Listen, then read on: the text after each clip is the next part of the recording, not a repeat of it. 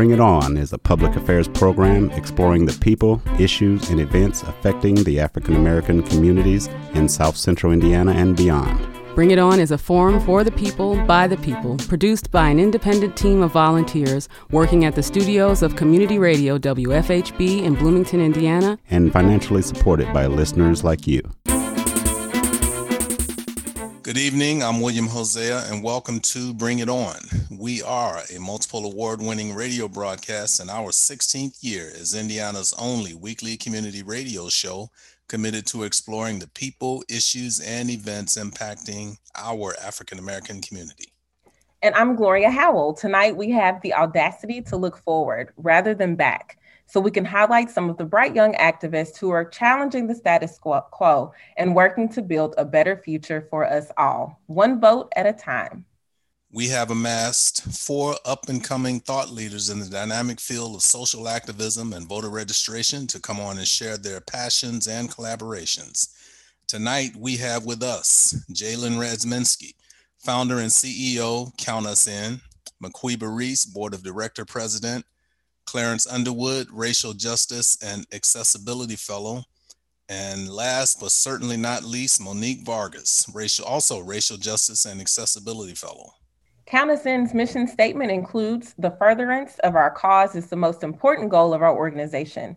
We seek to support, empower, and provide high-quality resources to our community in a safe and secure environment.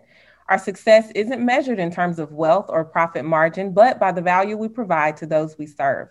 They've already gained a national following of individuals who have engaged in our virtual training on voting rights, resources, and education.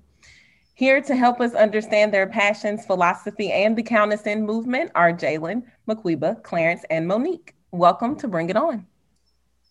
How you all doing? Hello. Hey, here we go. Hi, everyone.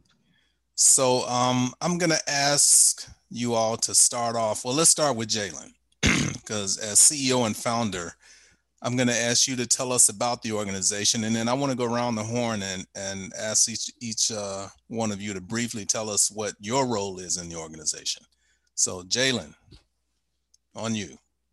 Well, thank you so much again for having us. And yes, my name is Jalen, the founder and CEO of Count Us In.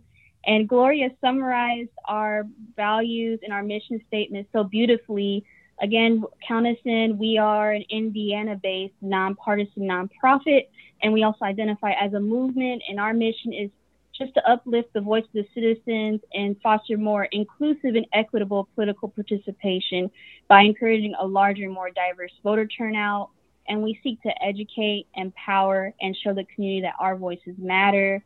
I've come across a lot of just information that shocked me in the year of November 2019, that Indiana was in the lowest in civic literacy and civic engagement, the bottom 5 for multiple election cycles in a row.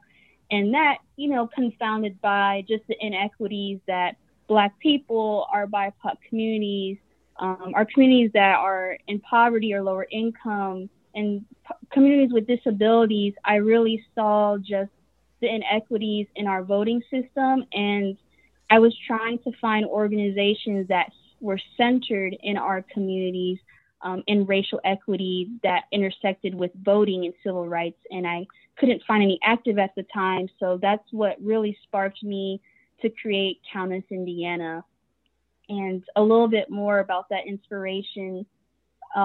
Right when I was ending undergrad, I worked at Fair Fight Action, which was founded by Stacey Abrams. I went to undergrad in Atlanta, Georgia, and I saw the work that she was doing there and eagerly became a political fellow to just learn the ropes of how to do this type of work in a racial equity and civil rights and just racial justice way. And ever since those moments and just all the things I learned, I knew that I can make a difference, but it wouldn't mean as much to me unless I brought this home to my community. So that's, I guess, more about Count Us In and what inspired me to take action and honestly take a risk and create. Okay, Thank you, Jalen. Who wants to go next? Maquiba. I'll go. So hi everyone, like Gloria and William shared, my name is Maquiba Reese, and I actually live and work in Bloomington, and I'm also an activist. And Jalen and I got connected literally online. We haven't met in person yet to this day, and we crack up about that because it's just it just doesn't make sense to us. But the world of COVID, it made us so we got connected this way. So I started Humanity for the Win in 2020, and I got connected with Jalen because of Humanity for the Win. Immediately, I really don't even think I asked any questions. I said, hey, you want to hop onto my Humanity for the Win support Facebook group and talk about voting, because I knew how much it was, one, important to me, and I wanted my audience of over 2K people, at the time it was about 1K, but it's growing into a global space. But I wanted them to know all of the restrictions and what they need to do to prepare to vote. And so her and her team hopped on Humanity for the Win with no question. We just had a conversation, and from there, it escalated rather quickly. I became a board member, and now I guess I got voted in as a president of the board and just doing work alongside. I like to call Jalen a hurricane because I don't think the world fully understands the magnitude of what she has to offer. And I'm super thankful that I get to be on this amazing team, educating about voting rights, encouraging even the NAACP of our local chapter in Monroe County to be on board with Counterson, Indiana. So I'm thrilled to be here to talk more about it, talk more about education and what we've been doing with Counterson. I'm happy to be here. Do we have Monique? If Monique is on, I would like for Monique to go first. I'll let all the women go first. Yeah, she's okay. On. Hi, everyone. I'm excited to be here with you all today. I was a Racial Justice and Accessibility Fellow through Counterson, Indiana. And I actually found out about their Racial Justice and Accessibility Fellowship through Instagram because I followed their Instagram page. And then I took a chance to apply and then went through the interview process, got chosen to do it. And I really like what Counterson, Indiana is doing for Black and Brown orgs. And I like their vision on disability rights and voter rights. And so that's what I did as a fellow. Did a project with Clarence. I'm sure he'll tell you more about that. I'm just really excited to be here. So yes, nice to meet you all.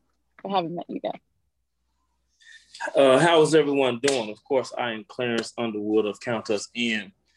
I got in tune with Count Us In via James Garrett. I work closely with the Indiana Commission on the Social Status of Black Males. And what we do with the Indiana Commission on the Social Status of Black Males, at the time we were taking time to make sure that we introduced, last event we had in public was called Young Black Males Matter Day. That was February 25th, right before COVID. And we brought young Black males in ages, I believe, 8 to 16 to introduce them to the system. Instead of them being in the system, they got to see what happens on the House floor, Senate floor. They got to see who are their politicians, what lobbying is, and things of that nature. So when I came across the information from Mr. Garrett, because we all keep a kind of close, tight-knit circle for the same things, we all have the same goals.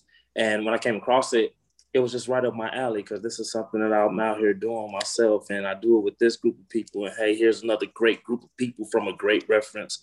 And here we are. That's how I got with Count Us In. Okay. Gloria. Thank you. Thank y'all for sharing that. In reading about you and just hearing about you, all of you are homegrown. So with the exception of Monique, I think, who was born in Alaska, but grew up in Muncie, right? You consider that your home base? And then we have Maquiba and Jalen, Fort Wayne, and Clarence from Gary, Indiana, or what is it, GI, I think people very affectionately refer to it as. We could just call it Music Man, Indiana. Okay, Music Man, that works just fine. So thinking about that, the fact that you grew up in the state of Indiana, can you talk a little bit about what it means for you to be here, homegrown, doing the work in a place that you call home, when, especially in this age, a lot of people are trying to get out of places that they came from and they don't want to look back. So can you talk a little bit about what it means for you to have grown up here, experienced life here, and you're still here, and now you're working. Can you talk about how that connects to your involvement in activism and those types of things? Anybody can start with that. I can speak on that. For me, it's kind of like the dramatic irony for me, because I've been a lot of places, and it always seems like I get drawn back to Indiana. And it seems like regardless of the places I go, my advocacy for my communities, it always happens here in Indiana. I grew up watching my mother and my father with the neighborhood through sports. So of course I ended up taking that up and things of that nature. And I just make sure I always stayed involved. So like seeing that it is blossoming for me here, it's not a shock. I kind of figured that would happen, because this is where I've been planted at. And I just, like I say, I always get drawn back here like a moth to a flame for some reason. And this time that I came back, everything just started exploding. So I'm happy about that, because even when I do get out of Indiana and retire somewhere else, I know that I left something great behind.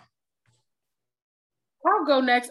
For me, so I'm the youngest of 13. And so in Fort Wayne, my mom and my dad both had 13 kids together. And so they grew up like learning more and more about democracy. And because of them learning more and more about democracy, and I later found out that my dad was part of the Black Panther Party, where he was helping with the, food on the corner, like that part of the Black Panther Party, like helping out. And my mom was a strong advocate in knowing more about her history too. And so they grew up knowing that, voting was important. And so within my young adulthood or young teenage life, I've seen my mom working the voting polls. She would take off work and go and work those voting polls. I'm like, what are you doing? She would leave early in the morning to go work those voting polls. And I was just like, okay, so she's working those voting polls. And that instilled into me the importance of voting and democracy. And that's why I got so connected to wanting to do that no matter where I went, because I saw that in the home. And so that's all because of education. They were definitely advocates of education. My older siblings are also voters, and they are part of democracy and wanted to make sure that we're part of voting. And so for me, it kind of was like following suit pretty much, and like making sure that, I do that and give back to my community in that way, because I have a big old voice. And I'm just like, I don't want people in these different spaces speaking for me and they not really listening to me. So I'm just like, because of that, it's going to be, I need to make sure that I'm expressing myself through voting and not just criticizing on the sidelines, but being a part of the whole entire process. That was something that I grew up with. That's why they call you all activists, because you're not on the sidelines. Okay. Your turn, Monique. Okay, well, to jump off of Maquiva's point about being a part of democracy, so I actually grew up with two active duty military parents. So I didn't really have a home, and we have a very international perspective on a lot of different things, right? So my dad's from Muncie, and we moved back to Muncie, Indiana when I was a sophomore in high school. And that's when I really started learning about, activism and politics and all those different things. And I had a dad who always told us, you have to go vote. You better go vote. And he was like, if you don't vote, then you're not going to be able to complain about anything. So make sure you vote. And then ever since high school and when I was younger, that's just how we grew up. And so I went to college and I was interested in international studies and different things like that, and how much of your regular identity is tied to, your socio-political ideologies and statuses. And so, so I tied back to Indiana because it's like, I may not like it here all the time. I may not like all the laws, etc. But since I live here, I'm going to be a part of my community. I'm going to make change in small ways when I can. And so that's definitely why I was really proud to have this fellowship, because I feel like that helped me get to that point. Yeah. Jalen, I want to ask you a question. And so at this point, I want to pivot a little bit and turn the conversation more towards the work that you all are going to be doing in Indiana. Now, Jalen, you mentioned that you worked with Stacey Abrams and Fair Fight in Georgia. And so we all know some of the battles that went on out there, but what are some of the strategies that Stacey Abrams used to flip that state? And then do you think you can use some of those strategies here in Indiana at least to start to put a dent in some of the voting stats that you spoke about early on in the conversation, because you threw out some numbers there that were not very impressive. So I'd like you to comment on that, please. Absolutely. And really sorry, you all have my mind spinning too. I was just thinking about my life here growing up in Fort Wayne and just the completely different atmosphere going to school in the South. It was so different. But I mentioned that to say that, you know, coming back home, I heard people say, well, at least we're not Georgia. At least we're not insert state here that's been covered by the news over and over. And I was like, y'all, don't you see, like, they're using the same strategies against us here? Like, don't you see that a lot of the strict voter ID laws came from our political structure in Indiana? So, like, for me, I do genuinely believe that a lot of the strategies that I learned as a political fellow can really help kickstart us here. And I'm also very mindful and that we can't just simply duplicate things, if that makes sense. I just think it's a great template for us all to look at and work off of. So I can't get in like too much detail about like specifics, but I worked directly with their political director, and a lot of his work and just following Stacey Abrams and her work, it really inspired me to have a lot of the mindset and just ways I approach things today. One thing, if you listen to Stacey Abrams' interview, she does not back down on making sure her people are heard, like Black people, other people in the BIPOC community, communities with disabilities, communities in rural areas. We have that here in Indiana as well. And she just said, you know, I listened to her interview with her recently, and I picked this up in the fellowship. First question is, did you really talk to everybody? Because I've noticed, especially coming back and just kind of in the trenches there, talking to everybody takes a lot of effort. Like, we have to be intentional in making sure we're including everyone, making sure the information is accessible, making sure we're meeting everyone where they're at. Analyzing a statewide system of, you know, things candidates need to run for office versus what us as citizens need to know to be able to cast our vote and have all the things gathered to be able to be registered to vote. There's so many obstacles. There's so many variations by city, by county, by municipality. So from that experience, I've really just internalized that I really have to organize the way I love. I really have to just make sure that I'm loving everyone and making sure that I'm truly listening to everyone and making sure that love transfers to whether it's the election officials, whether it's to the commission, for them to listen to my community as well. And I really also had to learn that there's obstacles just everywhere, that, you know, it's already hard enough to gather that information and translate it and customize it by county, by city, by municipality, and just statewide things as well. And there's so much power when you're not only meeting people where they're at, but also giving them the information in a way they understand. And once they see what's happening, that's usually brushed under the rug. And even once people are given the tools they need to take action, I often don't see hesitation. Once that moment clicks, I've seen it in Georgia, I've seen it in Indiana, that once people have the tools and knowledge to take action, they usually do, especially people like us who just deeply care about our community. So those are just a couple of things where I just think the information gathering strategies were phenomenal, and just the outreach was phenomenal. And just making sure we don't back down from the message, because there's there's people in both state and nationally that really try to gaslight our community, try to spread false information. And I know when we stay centered in just integrity and truth and just being centered in our communities and our culture, it takes us a million light years, quite honestly. But those are just a couple of reflections, just thinking about my experiences there, and honestly coming back here. Yeah, I like. Oh, go ahead. This is Maquiba. This follow-up is specifically for you, that kind of connects to what Jalen mentioned about working from kind of this radical love ethic, right? That we hear about when we think about folks like Ella Baker and Martin Luther King Jr., people who really started with a base of love, which we know what that looks like in terms of an ethic of care for the Black community in particular.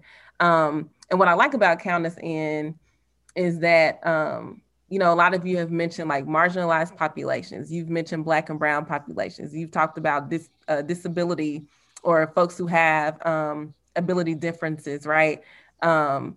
I'm thinking you're also including the LGBTQ plus community. It's all of these people that are kind of resting at the margins that we sometimes miss and that fall through the cracks, right?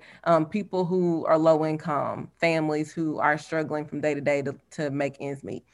So Maquiba, can you talk a little bit about what it means for us to kind of meet people at those intersections? And can you specifically point to some examples maybe of ways that you've done that work in our little city of Bloomington and Monroe County? Yeah, 100%. Thank you for the question. I wanted to follow up so bad with what Jalen was saying, because I love Jalen so much, but sometimes I feel like it's so much more that you've been doing. I'm like, I want to share it more. But one thing that I would recommend, one thing that we've been doing is more so getting more and more educated. And so education is so strong and so powerful, like even knowing and talking about redistricting and gerrymandering and how that affects voter suppression, because sometimes people make it seem as if it's this mystical thing that voter suppression isn't a real issue in our communities, but it is. If you are redistricting, or if you're doing what's called gerrymandering, which is manipulating the boundaries of an electoral constituency to favor one party, and that's achieved by manipulating results. And so if you're doing that and low income or certain communities aren't aware of that, then you are suppressing their vote because they don't know that it's happening, right? And so the only way that we're able to get that information out there is through things. We do a really good job. And again, I'm gonna give kudos to the team. We do a really good job with coalition building. We've built coalitions in different pockets, whether it's in Fort Wayne, that's pretty much home base. We've done coalition building in Indianapolis, amazing partnership because of Jalen and her partnership with NSILC. And then we have partnership in Bloomington. I was like, Jalen, I want to do our listening sessions in Bloomington. Can we get the Black community together? And these listening sessions are opportunities for for various coalitions to come together. The first one that the NAACP accomplished as my role as VP was specifically focused on issues within the Black community in our intersections. And so inviting various community organizations to come together, to be in a shared space, to articulate our needs so people can stop guessing what we need and hear what we need in this listening session. And that was in partnership with Count Us In. And that's a really simple way in order to hear and amplify the issues that are affecting various communities in our intersections, is definitely having a space where outside entities can listen and we share out and let you know what our concerns are.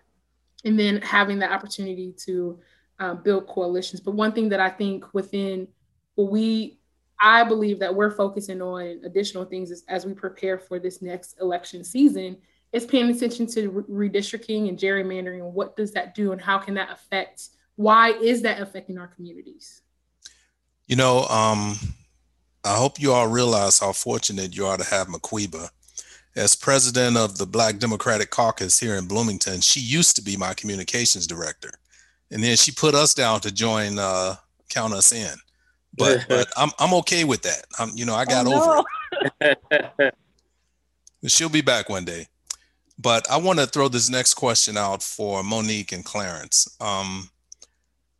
Since you've been with Count Us In, can you point to any measurable successes that you've had in the work that you do, or can you just tell us about the progress that you see in some of the work that you do? Monique, I'll let Monique speak first. He keeps doing that. Thanks, Clarence. No. Let's see. I would say with the small amount of time frame that we had to work on our fellowship projects, we actually, like all of us, we have a couple that aren't here, made some measurable success. For example, like I got in touch with some groups in Muncie. So I put Count Us In's name out there. It was virtual, but like through outreach, I felt like the outreach was the most successful part of my project.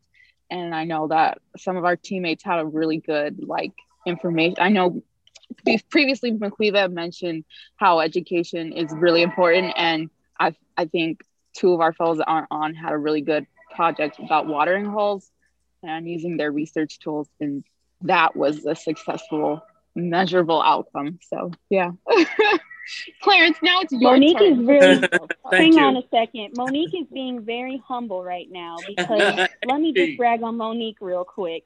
She started a whole webinar series, her and Clarence did, that was specifically tailored for Black people who were impacted by incarceration, people with disabilities, to learn their voting rights. They were looking up like the Help Americans Vote Act. They were looking up in giving Know Your Rights training. So I just want Monique to understand she's underselling herself right now. I just want to hype her up.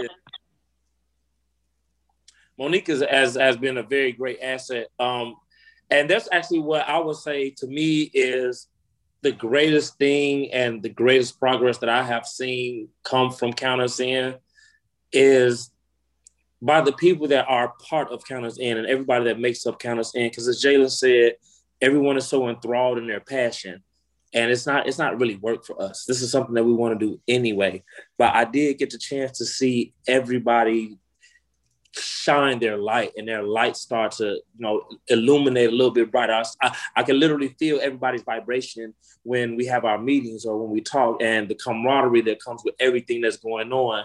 And I know that even if it's 10 years from now, I know that what has been instilled in everyone from being a part of Count Us In and the research they've done, and we're always helping each other with our projects. It's not a one-man thing. Let us know what's going on with you, and we're going to help the best that we can.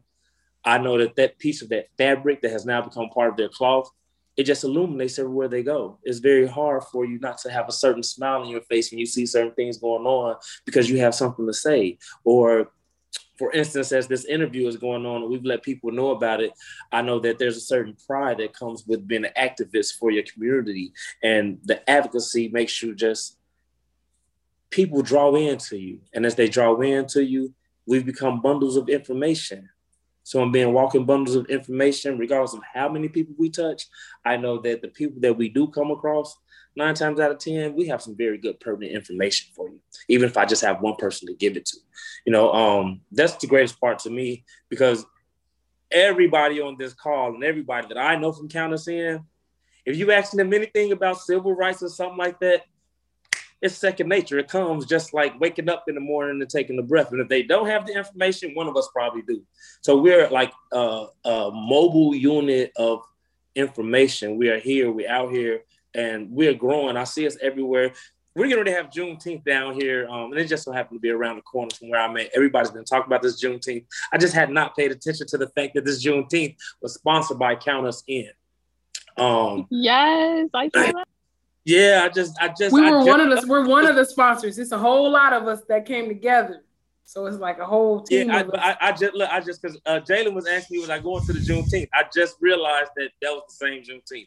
But like, yeah, just like within that, man, I see that we have all enabled each other to touch so many hands. Like McQueen spoke on the coalitions. This isn't a one-man team. This isn't big eyes, little U's. We are all in the same place and we're all fighting for the same cause and the same goal. And this is the place where we have become equal. And that's what we want everybody else to be. Thank you, Clarence. That's a good segue into something I was thinking about while you were talking about just how you light up when you were talking about Count Us In. And I think watching you all, and obviously our listeners can't see, but every time you all talk about Count Us In, you just kind of, it's like illumination just comes around you. So, and you want pride in your organization, right? You want to have pride in your community and the work that you're doing. So my question to you is, as we think about being young activists and how you can be, discouraged, and we all know that ageism works both ways. It's not just speaking or working against, systems against older people. They also work against younger people too. So when we think about activism and think about Count Us In, and I'm looking at how all of you have different roles that you play, how do you identify where you fit into this whole activist puzzle? Because we know that activists do different things. It's not just picketing. It's not just marching. It's not just let's go tell the people what we think. You also have, and McQueen and I talk about this often, you also have the planners, the strategists, the Bayard Rustins of the crew. So how did you identify like where you fit individually? And if one person, maybe Jalen, can kind of bring all that together for Count Us In and how that works and how y'all have kind of this well-oiled machine. It might get a little rusty sometimes, but how do you put all that together at the end? So if you want to start with just your individual identity as an activist, and then if Jalen can kind of wrap it all up nicely for us at the end of that.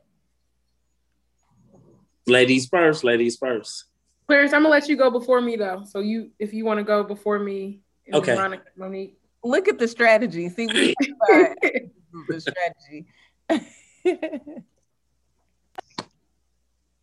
Go ahead, Clarence, please. Okay. Well, for me, it was easy to find my place because I knew that I was coming into a team of people. This is not my team. This is a team of people that I'm coming to be a part of their family. And, probably just in playing my role as a family, like I said, I come from a sports background, things of that nature. One of my favorite sports was baseball. And in baseball, you have to be able to play every position. You have your good positions, the positions you like the most. But as a baseball player, you have to be able to play any position at any time, including the hardest one, which is pitching. So I looked at it like baseball. I come in and I'm a player on this team. I'm not a captain. I'm not a manager. So I take the orders that are given to me, and as they're given to me and what's out in the air, I assist the best way that I can. And in the areas that I can lead, I make sure that I throw my ideas out there and I follow what is given to me. Because like I said, I'm in someone else's paradigm. I'm a part of the paradigm. So within knowing that I'm coming to be a part of someone's paradigm, I have to be all ears open. I have to be available and vulnerable to whatever it is that they want, and just naturally follow what is needed. And so we can properly coagulate at the time that we need to coagulate, because everybody has their different roles. Like you say, planners and things of that nature. And you're supposed to let people lead in their roles. A good leader knows that you don't go out and try to take over everything. You wait until you're appointed to do what you have to do, and then you fall back. So it was pretty easy for me. Nice ease into this transition. I chalked that up to adaptability, right, Clarence? I think we talked about that during one of my interviews. But what I do know is that when our very first meeting, I think, or maybe our second meeting with our fellows, we were given a chart to look at. We're like, where is your, and it has like circles on it. And it's like, what's your, where do you find yourself on the realm of the social justice circles? And like, they have like visionaries, and like, they have the the writers and the supporters and the people that cook and do all these different role plays, you know. And I remember looking at that. We had to choose one. We talked about it and like, hey, guess which ones you are. I didn't know at that time, but then I figured it out as I went through the course of doing our project with Clarence and Venus and the whole team. You know, I think it depends on what project you're doing. I found that I was a visionary and could offer a lot of support and organizational strategies that I could take out into my larger activist role later on. So yeah, if that makes sense. And yeah. Yeah, that makes a lot of sense. So what Monique is talking about is a social change ecosystem. And I'm sure that Jalen, we both would talk about it, but it's the social change ecosystem. And this is my social work hat coming out. So we all play a role in a realm and ecosystem. And I know Glow and I, we've talked about this too, because she knows that I'm the type of person, I want to go change and build a whole new city. Forget what we got right now. Let's tear it down. I want to go build a new city. You ready? You down? What's up? Can you help me with the details? That Glow helped me with the details. She helped me to pull myself back. But the social change ecosystem helps us to see that there's not one way of doing certain things. And so because, so you have like disruptors, you have visionaries, you have cooks, you have chefs, you have leaders, you have peacemakers, bridge builders. It's all necessary for the moment. And for me, I was angry. I was pissed off last year. I was ticked off, and it just rattled even more in me to create and to be in a space of expressing the fact that this is not right. And this is what we need to do to change. So in a moment, perhaps I was a disruptor, but also in that moment, I was also a bridge builder, because I'm like, hey, who are the necessary individuals that need to be connected so that we can build this sense of unity, so we can, you know, from the bottom up, actually, because the top wasn't working. You know, the top, it was just a lot going on, a lot of voter suppression, a lot of things that need to be bringing education, especially Indiana being bottom 5. That's not okay. And so knowing that I was upset, I had to figure out how can I channel that, and knowing that I couldn't do it alone. I think that that's the most important thing, is trying to figure out who else is angry and how can I show radical love in a meaningful way that helps to change the culture. And that's where I was evaluating my ego, right? Do you have ego? Do you have pride? And I was evaluating that, and to make sure that my purpose was rooted in love. Because if it's rooted in love, then there's hope that's going to come from it. And so I wanted to make sure it was rooted in love. And so therefore, I was able to be a part of this Count Us In, and to know that the work that I'm doing is meaningful enough to even touch people that work on a global scale, such as Humanity in Action. And I think that it'd be really good for us to talk a little bit more, if we have time, to talk about the Racial Justice Fellowship and Accessibility Fellowship, because I think a lot of the listeners may not know fully what that is. Jalen, I don't know if you wanted to take that over. Sure, I can wrap it up and add to that. So yeah, and I'm glad y'all can't see me, because every time I hear Maquila the fellow talks, I low-key start tearing up, and Maquila is like, Jalen, you better stop crying. But I just feel so much pride and love all the time. And really, so for me personally, I do understand at this point in time, I've come to accept that I'm a visionary, and I understand that my vision disrupts the current oppressive systems that we constantly have to face over and over. And my vision is also to ensure that my community has the resources and tools that they need, whether it's just to navigate these systems and survive, because that is where some of us are still at. And there's some who just need the tools and resources to heal and have the tools to take action. So when I was creating Count Us In, I was really trying to be mindful of what Maquila and Monique were alluding to, the social change ecosystem, really meeting people where they're at. Like, what role do you see yourself? What role do you currently feel safe and empowered to do right now? That's all right. Let's build on that. And that's all right if your role changes. I know for me personally, I used to be a frontline person, a disruptor, a protester. And then after multiple surgeries on my legs, I had to switch. And I feel confident and validated in that now. And I just really wanted to create a space where multiple generations could come together and still love each other and work together with all of our unique talents and possibilities that we could create. And the next layer of that is we work in a lens of integrated civic engagement. And if you haven't heard that, there's a great article by Alexis Anderson Reed, who did work with State Voices.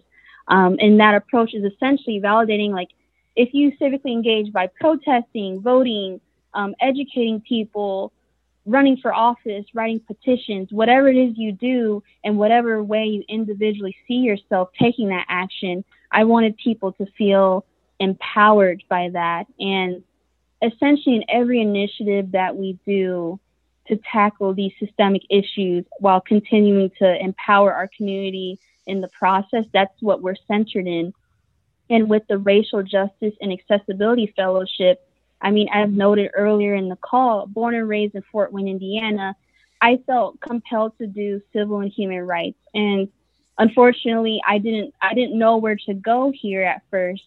So I ended up going to Atlanta, Georgia, because I knew that's where John Lewis was and other great legendary people that, you know, paved the way for our civil rights today in the South. And I also feel sad that, you know, why did I feel like I had to leave to get that information? What would have made me feel more empowered to have this knowledge and capability while staying? And that's why I created the Racial Justice and Accessibility Fellowship. Starting Countess in, I mentioned November 2019 in some of my posts and interviews is when the idea came about. And as soon as we were up and running, COVID, you know, and police brutality and racial inequities were at a amplified high. So I understood, like, oh, I can't wait to do these ideas I've been thinking about. I have to take action now. So I created the Racial Justice and Accessibility Fellowship, just envisioning it and finding the right people to help me, like Maquiba, who's also an amazing bridge builder and visionary, to uplift people that were based in Indiana, that identify as Black, has been impacted by incarceration, either directly or a loved one, and or live with a disability. So I envisioned to have this multi-generational cohort to really just invest in them and making sure they're okay while they navigate this very difficult thing we call social justice. For a lot of us, that leap is scary and hard, and just even when you're not afraid, it's just challenging.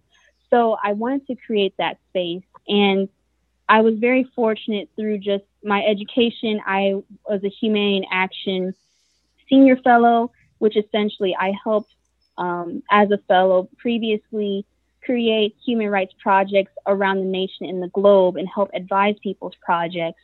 And so by going to them and asking for a grant and applying, I actually was able to secure international and national investment back home to my community. And I guess full circle back, hearing Monique Clarence and the other fellows and just even other team members on Countess In just talk about how they feel empowered and pride to do that. I always feel moved to tears because I'm like, okay, yes, it's working. Like, people have the resources they need and they're confident in the struggle of doing it, this beautiful struggle. So, I mean, honestly, that's the core of Countess In. We really emphasize that intersectional engagement and meeting people where they are and investing in people so that they can feel pride for our community while feel pride and empowered in themselves as they make change. Because we deserve to be here. We deserve to have these resources, and we were denied them far too long. Okay, I've heard a couple of you throw out the term social change ecosystem. And by the way, I like that. I might start saying that just for the fun of it. But while you were saying that, some things started to go through my mind, like the demographics. We have a Black population in Indiana of about 650,000, a white population just under 6 million. We have a blood red voting bloc, a supermajority in the state house, and all kinds of voter suppression laws. And that's just the beginning. So when you think about the work that you do, what comes to your mind about what you have to do, some of the strategies you want to use? Are you the least been intimidated by that? And let me say, we got about 13 minutes left, so we might finish out the segment with that answer. But briefly, go around the horn, please. 13 minutes. Okay, I'll go real quick. So there's some work that we're putting out. I don't want to put it out there yet, but the goal is to build coalitions, because the reason why that's so important, one, is because individuals that aren't Black, Indigenous, and people of color, like our white brothers and sisters that's listening to this, they're listening to us. It's like a change, hopefully, that's happening. And they're understanding, because people are having these conversations. They're seeing a lot of change. They're seeing companies change. They're seeing statements being made. Hopefully they're actually not just performative, but really integrating and building inclusivity in their communities. And so the question that I have for even the listeners out there today, those that joined these protests, those that joined and listened in and saw all the crazy, random craziness that took place this past year in 2020, what are you doing to change, to be a part of this ecosystem of change, right? So what are you doing from a year from now to around this time was the protest, right? Did you only participate in the protest and that's it? Are you changing things within the places where you work, in the places of your government, in the places of your community, in your home? Because so many times people put the onus on us. We're out here doing the work. I'm not intimidated because the work is being done, but so many people are putting the work on us. And it's just like, no, we're, leading the charge, but it's like, what else are you doing out there if you're going to join in on us? So I think that it's a call for the listeners, our accomplices, our allies, to be a part of this. So I think that's to me is what the voice of change is for our allies and accomplices to be a part of it. For me, there's no intimidation with it, but I do know that people do get intimidated, because intimidation and fear are the factor of the unknown. Can't intimidate me because I don't have the unknown. But I do like what I see going on in the social and the civic engagement, because as McQueen is saying, we are a mass group of people. We're not just divided by race, color, and creed. And we are also united regardless of our race, color, and creed. I don't know if anybody else knows, but the words majority rules, or the minorities, back in when we had kings and queens, majority rules, majority, or the major, majore, major was the ruling family. That's where you get majority rules from, and everybody else was a minor or a minority. That's when there was no voting. There was just whatever the ruling class says. So as we're coming to these different intersections, regardless of race, religion, or creed, we are all a minority in a sense when we're being suppressed from the voting and deciding what's going on with us. But this is also bringing us to a new time in society where things are really changing. For instance, diversity, inclusion, and belonging is one of the very big things going on right now, especially with the pronouns, that people identify themselves by pronouns. And within this generation, I believe it's Generation Z, 63% of people of this generation say they will not work for a company that is not diverse. So we are changing from color to how do we relate? And that's so great to me. Thank you. Thank y'all so much. As we begin to wrap up, we want people to get to know Countess in Indiana, right? So can you tell us a little bit about opportunities to get involved? Any events that you have coming up? This Juneteenth celebration, I'm like, dang, I think I need to go. And I got like 5 Juneteenth activities on my calendar already, but it sounds like it's pretty fun, or it's going to be pretty fun, or something that the community can enjoy. So anyone that can share about some opportunities, some events coming up, even if they're virtual, and where can our listeners find information about Countess In and how to get involved? Yes, absolutely. We would love for more people to get involved, and either just as a one-time thing, or if they want to, join a committee of some sort. Besides Juneteenth, one of the most exciting things we're doing is we are working on our Voting Rights Coalition. We, like Maquiba has mentioned, we're bringing together leaders in different arenas of the social justice ecosystem across the state.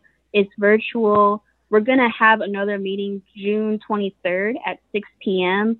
So if you would love, I would love for you all to join if you're listening, or at least check it out. It's 6 to 7 p.m. Eastern time, and it's virtual. And if you're interested, you can email us at countusindiana@gmail.com. And if you want to check us out on social media, all of our tags, Instagram, Facebook, LinkedIn, all that, it's at Count Us Indiana. So just Count Us in the state spelled out, and that's how you can find us. And yeah, we have different committee meetings again to be engaged throughout the year: education committee, outreach and communications, as well as fundraising, because the movement needs funding too, okay? So whatever it is you feel comfortable doing, we have those opportunities accessible online. And that's a great way to keep in touch with us. And our website is countusindiana.org. And just to touch on a Juneteenth celebration that Count Us In is sponsoring, Jalen trying to be at 2 places at one time, but we talked about it. She's going to actually be speaking in Warsaw, bless her heart. But the one that we sponsored is in Indianapolis, and that is June 19th, which is a Saturday, from 12 to 6 p.m. at Riverside Park. It's a combination of a lot of organizations that came together to sponsor this, and Count Us In Indiana is one of the sponsors. So if you're looking for something, go ahead and go to that. It's Riverside Park, 2420 East Riverside Drive, Indianapolis, Indiana. You'll see our banner loud and proud out there. You won't just see our banner. I'll be there. Clarence Underwood will be there in Count Us In capacity. I'll be doing interviews by our banner and all that good type of stuff. You'll have some footage from Juneteenth in Indianapolis. Clarence, you also going to have a book signing? Whenever you're ready on your radio. You are an author, right? Yes, sir. I am an author. Okay. I'm an author. We still have a few minutes left, so I'm going to squeeze in another question. Maquiba mentioned building coalitions, but I actually want to draw Monique back into the conversation. So Maquiba, you mentioned that you have to build coalitions. I was wondering what kind of support you're getting from other organizations and Black politicians in particular. Are they supporting the work that you're doing? I think this could be a 2-person question, so I don't want to call anyone out, but if anyone else want to join in, feel free. Well, I did want to draw Monique back into the conversation. She's been kind of quiet over there. I like to join Jalen into this conversation as well, because he knows some things too that I don't fully know, but there are Black politicians that are definitely knocking at our door, and also our Latinx community that are also knocking on our door. Individuals in the LGBTQIA+ community are knocking on the door to make sure that they let us know, like, hey, I'm running for office. So communicating, because it's nonpartisan. So we're trying to figure out who's, running for what. And then also, so the goal is to build coalition to support one another, to support these various groups that we support, such as Black, Indigenous, people of color in our intersections. So we're literally out there talking to people as much as we need and encouraging people to run, or if they're not running, to be educated about what individuals that are running, what they're doing, what their platform is.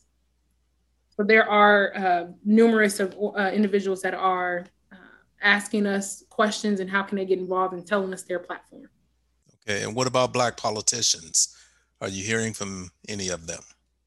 Yes. Okay. Period. Gloria, I think you had a question you wanted to.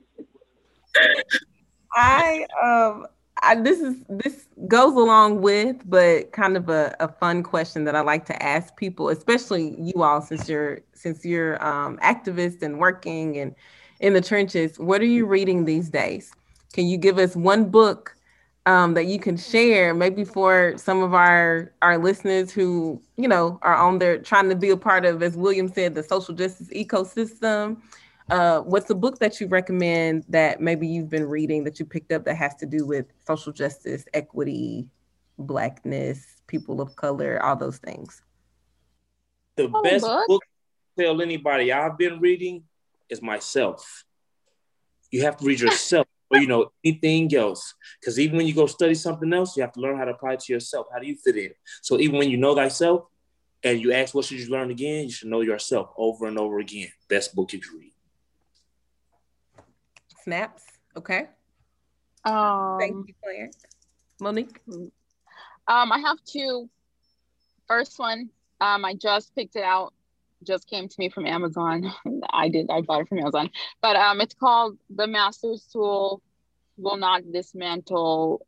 I forget the rest of it, but it's by Audre Lorde. Yes. And then the second one is Bell Hooks' book. And it's the second book in her series, the one that's all about love. So this is the second book. I forget what it's called, but it's by Bell Hooks. So it's social justice oriented that people can check out. I have 3 books. I'm sorry. You said 1. Can I give 3? No, just 1. Oh, this is hard. Okay. I'm going to say You Are Your Best Thing by Tarana Burke and Brene Brown. I love the fact that it talks a lot about activism in different ways, and it's co-created by actual other authors and activists. Okay. Anybody else? I'll be honest. Yeah, I'll be honest. I'm reading like policies all day, so sometimes I'm like, So the book I've been digging into lately is Becoming by Michelle Obama. I know I'm late.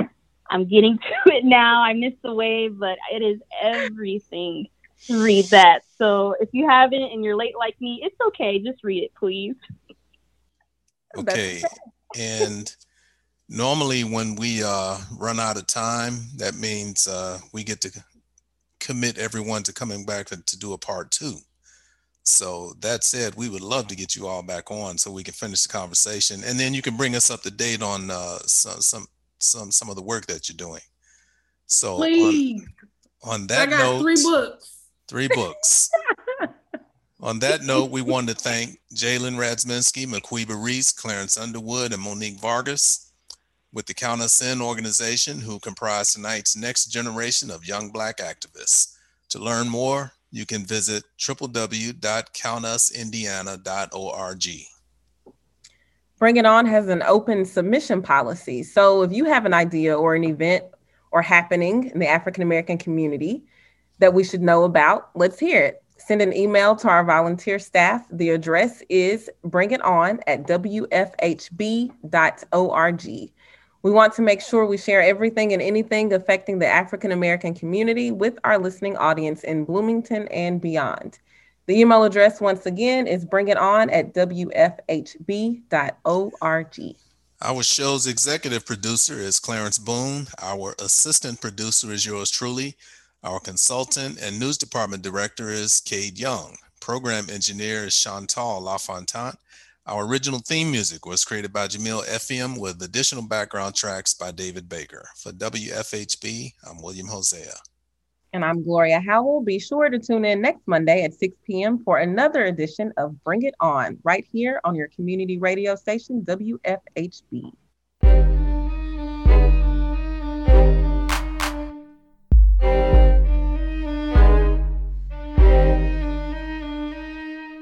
You've been listening to Bring It On, a volunteer-powered production of Community Radio WFHB in Bloomington, Indiana. Bring It On is your forum for open dialogue on the people, issues, and events affecting the African American community in South Central Indiana and beyond. Send your comments, suggestions, and story ideas directly to the Bring It On staff. The email address is bringit@wfhb.org. That's bringit@wfhb.org.